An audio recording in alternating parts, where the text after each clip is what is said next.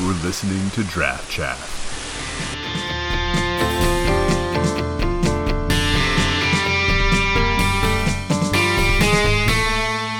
Episode 12.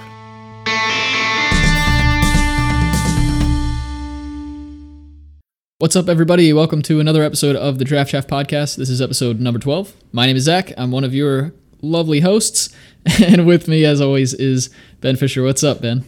Not much, Zach. And you know, I was doing a little bit of research. I noticed that if you Google Draft Chaff, we are now the second search result. How cool is that? Wait, are we really? Yeah. I didn't know that. Oh, that's pretty dope. Yeah, following only a single Reddit post titled Draft Chaff. Interesting. Okay, well, that's good to know. I had no idea. That's really cool. Well, everybody, today we are talking about the art of bluffing. We're going to take an in-depth look at what it takes to bluff, why you should be doing it, why you might not want to do it, how to tell when your opponent's doing it, things of that nature. We're just going to be talking all about bluffing today. Before we get to that, a couple of housekeeping items. We do have a Discord channel. It's completely free for anybody who cares to join that. You can check out the link to that in either the description for the episode or on our Twitter account at DraftChaffPod. But we got a few members joining us this week. Just quick shout out those guys or ladies over there. Andy X, Muckraker, Rob Dies at the End, and Turbo Ninja. Thanks for joining the Discord. We've been having a fun time chatting with you guys and just talking about Zendikar Rising. Yeah. We've had some good conversations. If you're not on our Discord, you're missing out. Come hop on, talk about the spoilers, about our first drafts, whatever you want to do. Yeah. And on top of that, we also have a Patreon over at patreon.com/DraftChaffPod. If you are really digging the show and we're helping you get better at Limited, maybe think about going over there to contribute. That's kind of the best way to give back to the show at this point. Our lowest tier is $1 per episode, so if you just want to help out a little bit, that's a great way to do it, and there are higher tiers if you so desire. You can get special roles in the Discord channel, depending on your tier for that. You also will get access to our full show notes and access to our patron questions channel for weekly questions that we would like to start doing should those start to come in. We'll also buy you lunch or something like that. You're on the hook for that now. Yeah, you can hold me to that. First patron to sign up after this podcast, I'll buy you lunch. That's a Ben Fisher promise. You heard it here first, folks. Okay, I think that covers it for all of our housekeeping. Let's get into our crack a draft type thing. This week, Ben, we're looking at a pack of Amonkhet Remastered. We don't have the full spoiler out for Zendikar Rising. We would have liked to do that here, but we don't have that yet. So one last pack of Amonkhet Remastered. The pack is as follows. We've got a Sidewinder Naga, Festering Mummy, Zealot of the God Pharaoh, Countervailing Winds, Desert of the Mindful, Final Reward, Those Who Serve, Dauntless Aven, Wander in Death, Supply Caravan, Ifnir Deadlands, Reduce to Rubble, Merciless Javelineer, and our rare is Glorious End. So after that, what are you thinking when you open this pack up? Well, we're gonna slam the mythic, of course. Glorious End. I'm ready to die. Let's go. Yeah, that's about all you're gonna get out of this card. You just lose the game. Yeah. Anyway, I mean, there's a few solid picks in here. It's a relatively weak pack. Getting a few multicolor uncommons is not ideal. I often like, just slamming a strong uncommon bomb, but these ones are both a little narrow. And Reduce is not that much better than Countervailing Winds. In fact, I think it might be a little worse. I'm probably on the Deadlands or the Final Reward here myself. How about you? Yeah, I look at the gold uncommon here, and Merciless Javelineer just hasn't really gotten there for me. I haven't found Red-Black to be one of the better archetypes in this format, and Javelineer just really doesn't do what I expect it to do. You can't really go wrong taking some of the best common removal you can get your hands on in Final Reward, and Ifnir Deadlands is really good, but I don't know, how have you seen these going at this point? I mean, for a long time, people were undervaluing the deserts in general, but are the uncommon ones still in that kind of camp? I found that it kind of depends on your draft pod. Every once in a while, you'll get a pod where you see like 5th and 6th pick Deadlands and Shephet Dunes, and people don't really care about them that much sometimes. I think because Amonkhet Remastered is a bit of a weird set where it didn't have like a full release, like a lot of other sets do, and all the hype and in-depth strategy guides from everyone on Earth. I would probably take the Deadlands here. I really like the versatility of Deadlands, and I think it's my favorite of the desert Painlands. It's just so great in the late game if you end up using this instead of say your removal spell to kill off a creature that actually is applying pressure. I don't know, anything that can kill a Gustwalker in this format and doesn't count towards your spell count. That's a pretty solid first pick for my book. Yeah, I think I agree with you. Picking up the common removal isn't super difficult in this format, and the Deadlands is an uncommon, so unlikely to see more of those in the future. All right, that brings us to our Teferi Tibalt section. Ben, why don't you start us off with this one? Sure. So this week, my Teferi is that I'm starting a new job. So I'm a teacher, for those who don't know. I teach astronomy, physics, physical science at the high school level. And it's limited exciting. Magic the Gathering. And I guess I also technically teach limited, if that's something else. Maybe someday I'll start like a trading card club at my school, something like that, when COVID is long gone and people can meet in person and play Magic again. But yeah, it's fun. School's just starting, but I was telling you a bit before the show that it's a lot right now. Every school is facing its own difficulties, and mine is not an exception. Yeah, well, congrats to you for the new position. I know from experience that you're going to be able to knock that out of the park. Hopefully the COVID restrictions aren't causing too much pain for you. Oh man, it's not the easiest job to be starting right now. Teaching is a hard job as is. Highly rewarding, but also it's a high risk, high reward type job.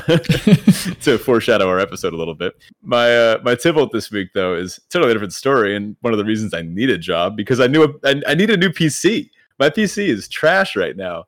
I'll be playing Arena like a ranked queue, and it'll just crash. Like it'll just shut down. I'll have no other programs open. I have tried showing this to my friend that built it for me. I know nothing about computers. Zach knows everything about computers. Okay, I don't know if that's true, but thank you. Well, I showed it to a friend that built this for me, not Zach, a different person. And they could not figure out what was going on with it. I don't know what is. It's outside my realm of knowledge. So it's kind of old. It's made of hand-me-down parts. So at this point, I'm due for a new one. All I'm saying is if it crashes in the middle of my Mythic qualifier this weekend, it would just be the worst. I don't know what I would do. I've lost probably thousands of gold and gems because of this PC, which is kind of ridiculous. You know, when I read that you were having this trouble in the show notes, I honestly was just like, dude, are you sure it's not just Arena? Because you read and hear about people crashing on Arena all the time. But if your actual PC is just like completely bricking, that's a problem. Yeah, it's bad. I've actually gotten very good at like it'll freeze sometimes, and I'll have to like quickly restart it. I've gotten very efficient at restarting my PC before like my match clock runs out for the turn and it passes. Oh, wow. But I have some of my least favorite games are ones where I pass and then like I freeze as I'm passing, and then by the time like I get my PC back on, I've time walked myself. Oh man, yeah, that sucks. Donate to the Patreon to help Ben get a PC. No, it's actually going all back towards the list. Maybe someday. Yeah. Well, good luck to you with that. If you need help parting out a new PC, hit me up because I can totally help you out with that. Oh, I probably will, yeah. For me this week, well, my Teferi is kind of, I hate to do it to you guys, but it's kind of an announcement of an annouement. Okay, Wizards of the Coast. Yeah, I know that's everybody's favorite thing, but we have some really spicy news coming up. Probably we'll be able to announce it next week, so just stay tuned for next week's episode. Speaking of next week's episode, we're going to be doing the format breakdown for Zendikar Rising by that point, so you'll want to stay tuned for that anyway, if you're interested in drafting that format. But yeah, we have some really awesome stuff coming, so very excited about that. We kind of solidified a lot of this past week, so that's why it's my Teferi for this week. My Tibalt for this week is that, unfortunately, I 0-3'd for the first time in Amonkhet Remastered Draft with this kind of medium red-black mid-range list. It was just so bad. If I recall correctly, I mana screwed the first 2 games, and then I flooded the third, and it was just a nightmare. And it was actually like a relatively sweet list. I was splashing white for a Trial of Solidarity, but then otherwise I just had these awesome. I honestly don't remember the entire list off the top of my head, but it was an okay deck. Like it was pretty decent. I just could never draw the lands I needed, or I drew too many of them. Now I see why you came down so hard on Merciless Javelineer in the Kraken draft type thing. Yeah, I don't know. I mean, that card wasn't actually in that deck, but I just haven't had too much luck with it anyway. Well, don't worry, we've got an entirely new format on the horizon. Yes, we do. So, Zach, I was toying around with different names for the episode today. at first I thought Cascade Bluffs, because that's, the name of a land. And then I thought getting bluff, like getting buff. None of these are very good. So instead I titled this just The Art of the Bluff, because today our main topic is talking about one of the more niche aspects of Magic. For those that might be newer, bluffing is pretending that you have a certain card or ability when you actually don't. And the skills required to bluff they're kind of emphasized in more in different games more often, like poker or a lot of online games. There's a lot of social interaction games going on right now. For example, Among Us is one that's been gaining some popularity in the Magic community thanks to LSV. And in Magic, we have draft picks and mulligan choices and sequencing. There's a million decisions per minute. So bluffing often just kind of gets left by the wayside. Some Magic players never bluff at all, right? Some Magic players will go years without making a bluff, and that's just their style. I'm of the firm belief that most players should be bluffing more. And we're going to talk about when and how to bluff, and conversely, how to tell if your opponent might be bluffing. So with this in mind, a lot of your opponents, they'll often have the trick, right? If most people are not bluffing, then if your opponent attacks a small creature into your big creature, they usually have the trick, because oftentimes people are not bluffing. So calling every bluff that you see is bad business. You'll often get, 2 for 1 or 1 for 1. But you can also use this to your advantage, because if not a lot of people are bluffing, the ones that are bluffing like us become even more powerful. So I just want to start with something I like to call extreme case analysis. This is something that I picked up from physics teaching. So we're going to focus on ourselves as the ones attacking here, the ones doing the bluff. So let's say your opponent is fully tapped out with no creatures. They're at 3 life and you have a 3/3. There is zero downside to attacking here. I cannot think of a single thing in the game that even gets them out of this. Maybe Murderous Pact or whatever that Black Pact. Now consider a different extreme. You're tapped out. Both players are at 20 and you attack a 3/3 into their 10/10 indestructible Ulamog. There's pretty much no upside to attacking here. Now, every other case we're going to talk about today falls somewhere between this. The one case where there's zero downside to attacking, or the other case where there is almost zero upside to attacking. These are going to be our extreme cases. And from this point, we're going to be primarily talking about combat tricks when it comes to attacking or blocking. We'll get to some other bluffing cases later on. And almost all limited decks need to attack to win. So most end up with a pump spell or two. So this is going to be a pretty applicable level up idea for pretty much any limited format, maybe except cubes. Yeah, so let's start with a more general case. Let's say you have a vanilla 2/2 and your opponent has a vanilla 3/3. They're tapped out and you move to combat. Is it right to attack and bluff a pump spell? Well, we're going to list a few things to consider first. So let's look at this through the lens of a theory that business or economic fans might recognize. Cost-benefit analysis. Right, so this really just means what it says, considering the possible outcomes of a given situation, weighing the likelihood of those outcomes, and deciding if the potential risk is worth the potential reward. In our case, is the reward of getting through 2 damage worth the chance that they block your creature? So the tricky part about bluffing is that you have to run this through your opponent's head as well, and you run cost-benefit from their perspective. So let's say this is game 2, and in game 1 your opponent saw that you're playing, say, a Giant Growth, which gives +3/+3 for 1 green mana. Your opponent will see your attack and think, okay, they have 1 forest open, they're probably representing Giant Growth. Am I willing to trade this creature for a tempo loss? In my experience, most people are not, which is often correct. Mm-hmm. And other factors can go into this decision, of course, but for the most part, if you run the cost benefit from both players' perspective, it seems pretty safe. You should be bluffing away. Yeah, exactly. Oftentimes, both you and your opponent will come to the same kind of subconscious agreement. Like, yeah, this is a respectable attack. I have to respect this bluff, and I'm going to let it through. Yeah, there are actually quite a few interesting game theoretical applications here as well. If any of you are interested in game theory or haven't looked into game theory, I would recommend doing it. The name sounds like it applies to just games, but it actually applies to a lot more than just games. You can apply game theory to life. You can apply it to relationships and the way you interact with different people, the way you interact with coworkers and such. It's a phenomenal, very interesting field, and I would definitely recommend you guys check that out if it's something that is up your alley. But thinking a step ahead of your opponent and thinking from your opponent's point of view is extremely beneficial to determining not only if you should be making a proper bluff, but also if your opponents are bluffing or if you have the ability to bluff in the future. So applications for relationships, huh? I'm gonna tell your wife that you've been game theorying her this whole time. Yeah, right. So let's move on. Yeah, there's a few other things we have to consider when going through potentially bluffing scenarios, right? What are some of them? We're just going to list a few off here. Right. So one is, does your opponent have mana up? Of course, if they're completely tapped out, then there's really not too much to think about. It's whatever's on the board, unless there happens to be 0-cost cards in the format, which isn't very frequent in Limited. I mean, we did just have Pact of Negation, but ignoring that, does your opponent have mana up? Now you have to run a whole new set of numbers. What pump spells are they representing? Are there other combat tricks, maybe not a pump spell, but some other type of instant speed spell that they could be casting with the mana they have up? If your opponent does have a pump spell or a removal spell, they might just snap off the block in the hopes of getting a nice 2-for-1, and usually that's not a great attack. You can also kind of manage your opponent's behavior that way and just see what type of deck they're playing. All these different things contribute to whether or not you should be making an attack or whether or not you should be bluffing something. But do they have mana up? That's one of the big questions you want to be asking yourselves. Mm-hmm. Because at that point, they might be bluffing themselves, right?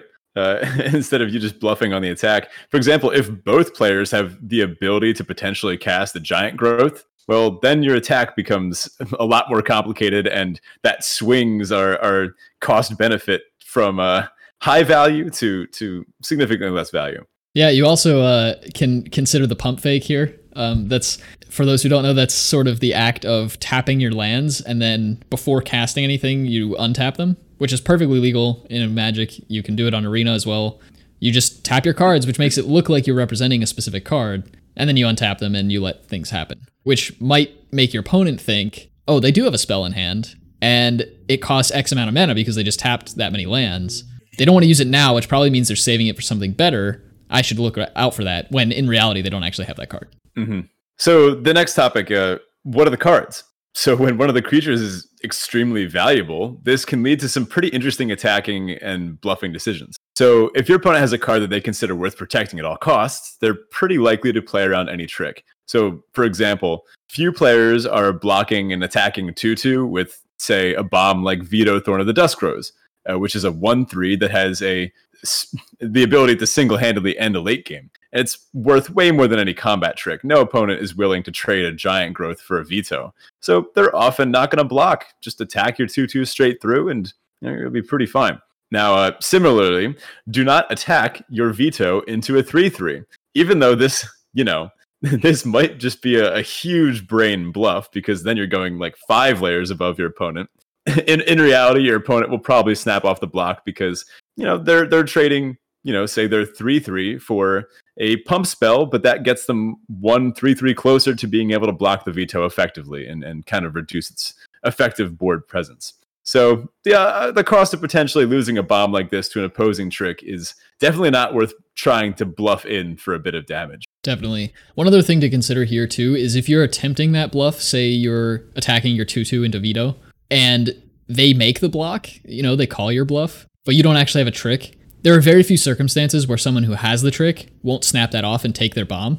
So if you don't have it and you can't snap off their bomb like that, you can't 2-for-1 them or whatever the situation might be, probably don't continue to make the same attack because they know at that point you don't have that card.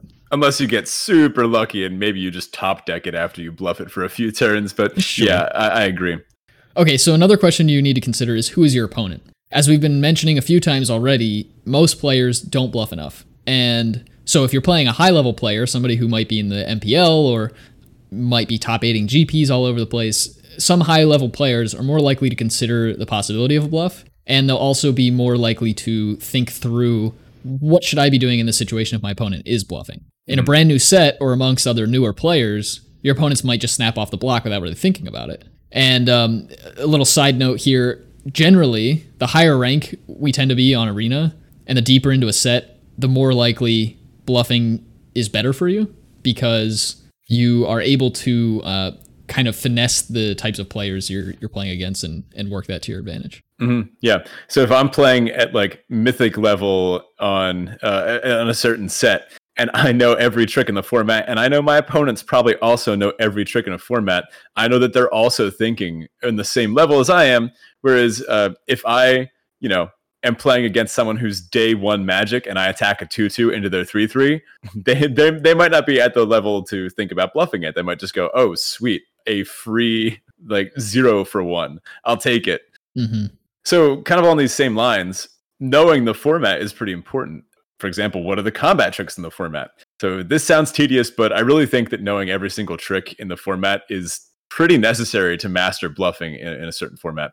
So I've actually paused mid-game before to quickly pull up the spoiler of a brand new set before I've gotten all of the combat tricks and pump spells and removal spells memorized. But after a while of playing it, you do eventually learn everything that can happen at instant speed in a given set. So is there, say, a giant growth effect? Is there a titanic growth effect? Is there a sure strike effect that pumps power or gives an ability like first strike or lifelink or indestructible or death touch? I genuinely think that learning all of these can really inform your bluffing decisions well. Yeah, and we actually did an entire episode on combat and combat tricks a couple of weeks ago. So check that out, where we we discuss knowing combat tricks a bit more in detail. So one other question that you want to be asking yourself is, what are the surrounding circumstances you find yourself in at the moment? Is this a blisteringly fast format like M21, where losing a 3/3 early in the game might actually be a catastrophic tempo loss for you?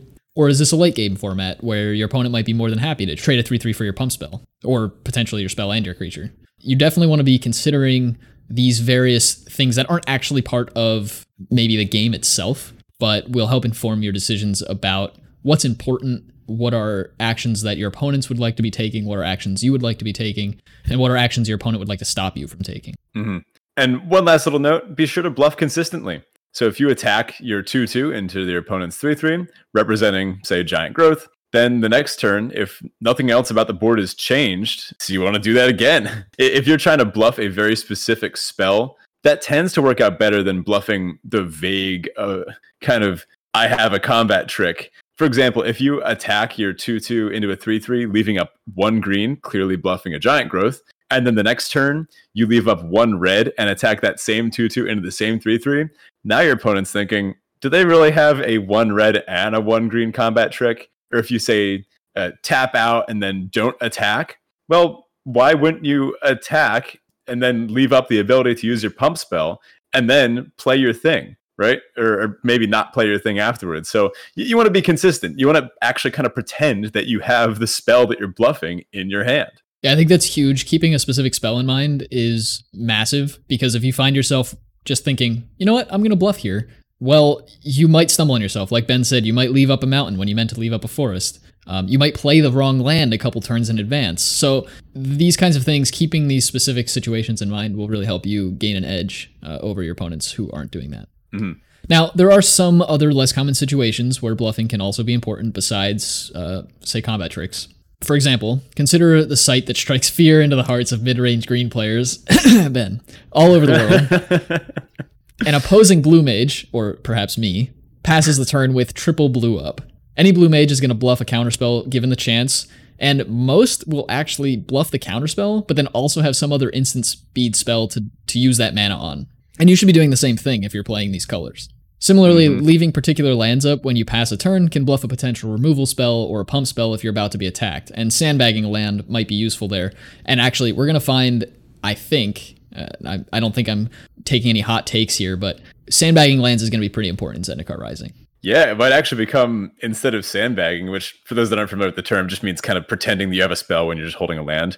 In this case, in Zendikar, lands are spells, and spells are lands, and lands trigger spells, and who knows what else can go on. So it's going to be a pretty interesting resource-based format, I think. Agreed. One thing to consider here, we're talking about, you're a blue mage maybe, and you're leaving up mana to do something on your opponent's turn, or you're bluffing that you have something to do on their turn. In this case, oftentimes you want to make sure you have multiple things that you could do. So say, in this case, like I said, you're bluffing a countervailing winds. You leave up the 3 mana. You don't actually have a countervailing winds in hand, but you leave up the mana and you pass the turn. Mm-hmm. Well, your opponent sees you have 3 mana open, and they don't play their bomb because they expect you have a counterspell. If they just pass without playing their bomb, sure, you sort of prevented them from playing their bomb, but they might use their mana to play something else that you wouldn't have countered, or they wouldn't think you would counter. Well, in that case, you're kind of out the 3 mana.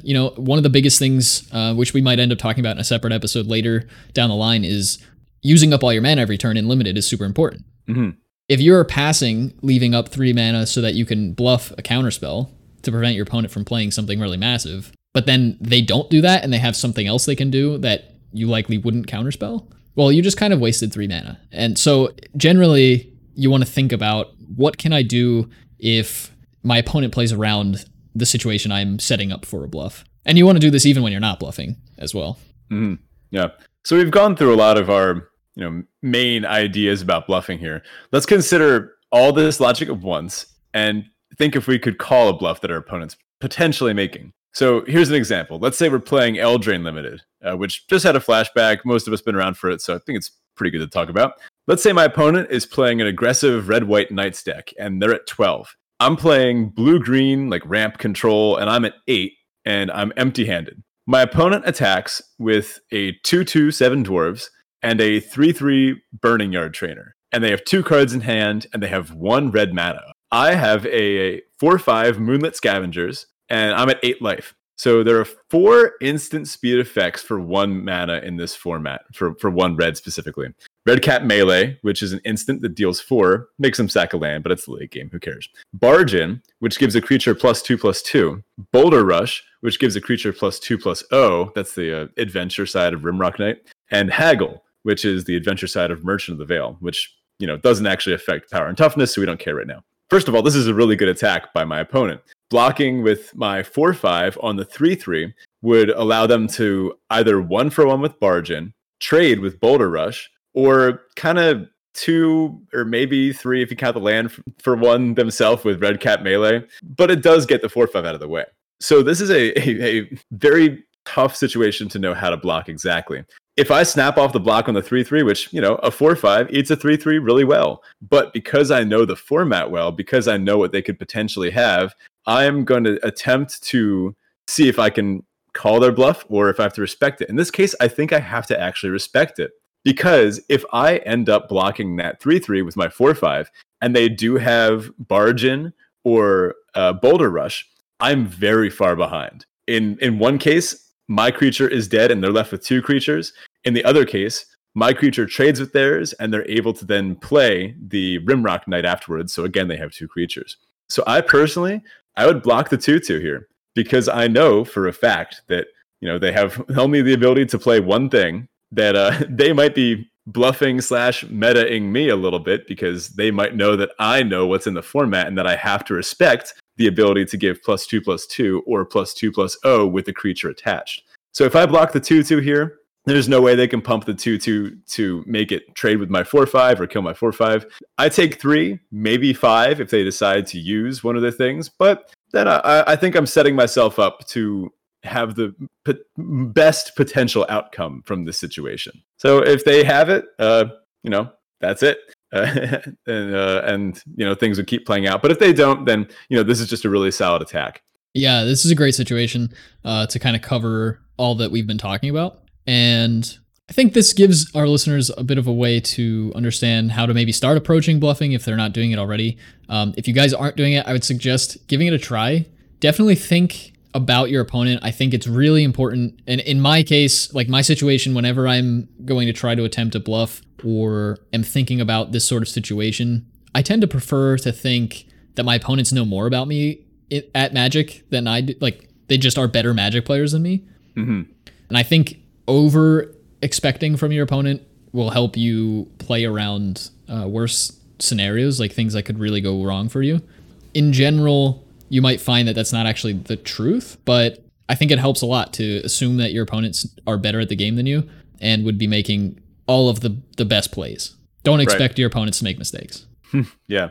So overall, to kind of summarize, just remember to keep in mind, does your opponent have mana up? What are the potential cards that they could have? Who are you playing against? What tricks are in the format? What's the format like? And be consistent. And then ultimately apply all of these to figure out, is the potential cost worth the benefit of this attack? And oftentimes it is. I think that's the hardest part about bluffing. You have to kind of recalibrate your brain to understand that oftentimes you can get through with your 2/2 with almost no cost to yourself, because for your opponent, who's again also running these numbers, they're also thinking about what you could have, And like Zach said, if you're assuming that your opponent is better than you and that they know the tricks in the format, if you attack your 2/2 into their bomb rare, no way are they blocking. It's such a safe attack. So next time this comes up in limited, give it a shot. It won't always go right, and you might want to start out a little safe on the as you're getting better at this. But I think it's a really valuable skill, and don't tell too many people, because the more people start bluffing, then the less affecting bluffing becomes. Just keep this a draft chat secret. Yeah. Also, it's it's interesting because conversely, if you go into it expecting your opponent's better than you, and they actually are, or equal to you, let's say, you can think through these steps. You can think ahead, think for your opponent, and oftentimes it'll work out for you. Your thinking will be correct. But when you're playing against an opponent who's maybe new to the game or not quite as good, a lot of times you'll make an attack that you're like, this is a really clever buff. I'm attacking my 2/2 into their 2/3 bomb. That would be an obvious situation where I wouldn't want to attack unless I had something. And your opponent is too new to the game, doesn't realize that combat tricks are even a thing, or doesn't know which combat tricks are in the game, and they're just going to snap off the block, and you're bluffing. You don't have it, so you just get punished. These situations can happen, and I think it's going to be, it can be pretty easy to dwell on the situations where your bluff goes poorly and think, oh, bluffing's stupid, we shouldn't do it. But as Ben kind of mentioned, so few people are doing it that in general, right now, you can get away with good situations for free, basically, because people aren't expecting a bluff. And so that when you make an attack that looks stupid or looks like there's no reason somebody would be doing this without a trick in hand, they're going to assume you have it, and usually you can get away with a few things there. Be prepared to toss up that nice emote when someone catches you and you get got in your own bluff. And yeah, just think about whether this has a high upside. Like, is this basically a free bluff, or is this just not really worth my time? Be smart about this. Apply some of these strategies, and like, comment, and subscribe your bluffs that you get away with. Yeah, I mean that about wraps it up for us. Feel free to reach out to us on Twitter at DraftChaffPod, or myself directly at Rannick Alfredian. You can catch Ben at BetaFish1. All of those will be in the episode description as well. If you want to contact the podcast directly outside of Twitter, you can email us at DraftChaffPod. DraftChaffPod at gmail.com. And once again, just want to plug the Discord. Check that out. The link to that is in the episode description, as well as on our Twitter page. Totally free. Just come hang out. We'll talk about the new format and just have a lot of fun with some like-minded people. Also, if it's up your alley, it's your thing, you want to contribute back to the podcast directly, Patreon's the best place to do that. That would be at patreon.com/DraftChaffPod. That's going to do it for us, and we'll catch you next week for our Zendikar Rising format breakdown. Yeah, I'm excited for that one. See you all next week. So, I thought about talking about some of the new cards that we had. I'm really excited for this Hydra. I know you're excited for the blue-green nonsense, but let's just save our card analysis for next week. I actually want to talk about my favorite bluff of all time. And I'm not even entirely sure if this is a bluff. Maybe it falls into a more genius or grifter from our pals over at LR. But my all-time favorite bluff-esque play was LSV's world-famous play at the Pro Tour Finals, I believe, or semifinals, finals, something like that. He's been to both so many times, who knows? I lose count. So this is LSV versus Jeremy Dezani. So LSV had 4 lands and Danto the first fort, which he can tap to make a 1/1 vampire token. So Jeremy has 4 attacking creatures, and he'd be dead on the backswing. Luis has a board as well. So it's kind of like an aggro mirror match. They're both white decks trying to beat each other down. So Dezani, he's lining up his attack. And as he's trying to figure out if he can attack through LSV's board in order to make him either block enough to kill him or put him dead on the swing, he's lining up his attacks, and LSV reaches over to the side and grabs a vampire token. Now he has 4 mana up, and he's, kind of indicating to his opponent that he's going to be making a vampire token to block with. So Dezani grabs the token, uses it to help line up blocks, and says, all right, I'm attacking with everything. LSV casts Settle the Wreckage, throws it down on the battlefield, and all Dezani can do is extend the hand as all of his creatures are exiled. Oh, man. Yeah, that's That's such, just from listening to LR enough. I mean, I've never actually met Luis, but just from listening to LR enough, that sounds like a total LSV move. And yeah, I think it kind of lines up more as like a genius or grifter type thing. But yeah, that just goes to show you shouldn't, you should more or less ignore your opponents when they try to give you input. Yeah, exactly. This is, I guess it's not a bluff. Maybe I just wanted to talk about it and put it in some way, shape, or form. I highly recommend looking up this clip because it's some of the best that professional Magic has to offer.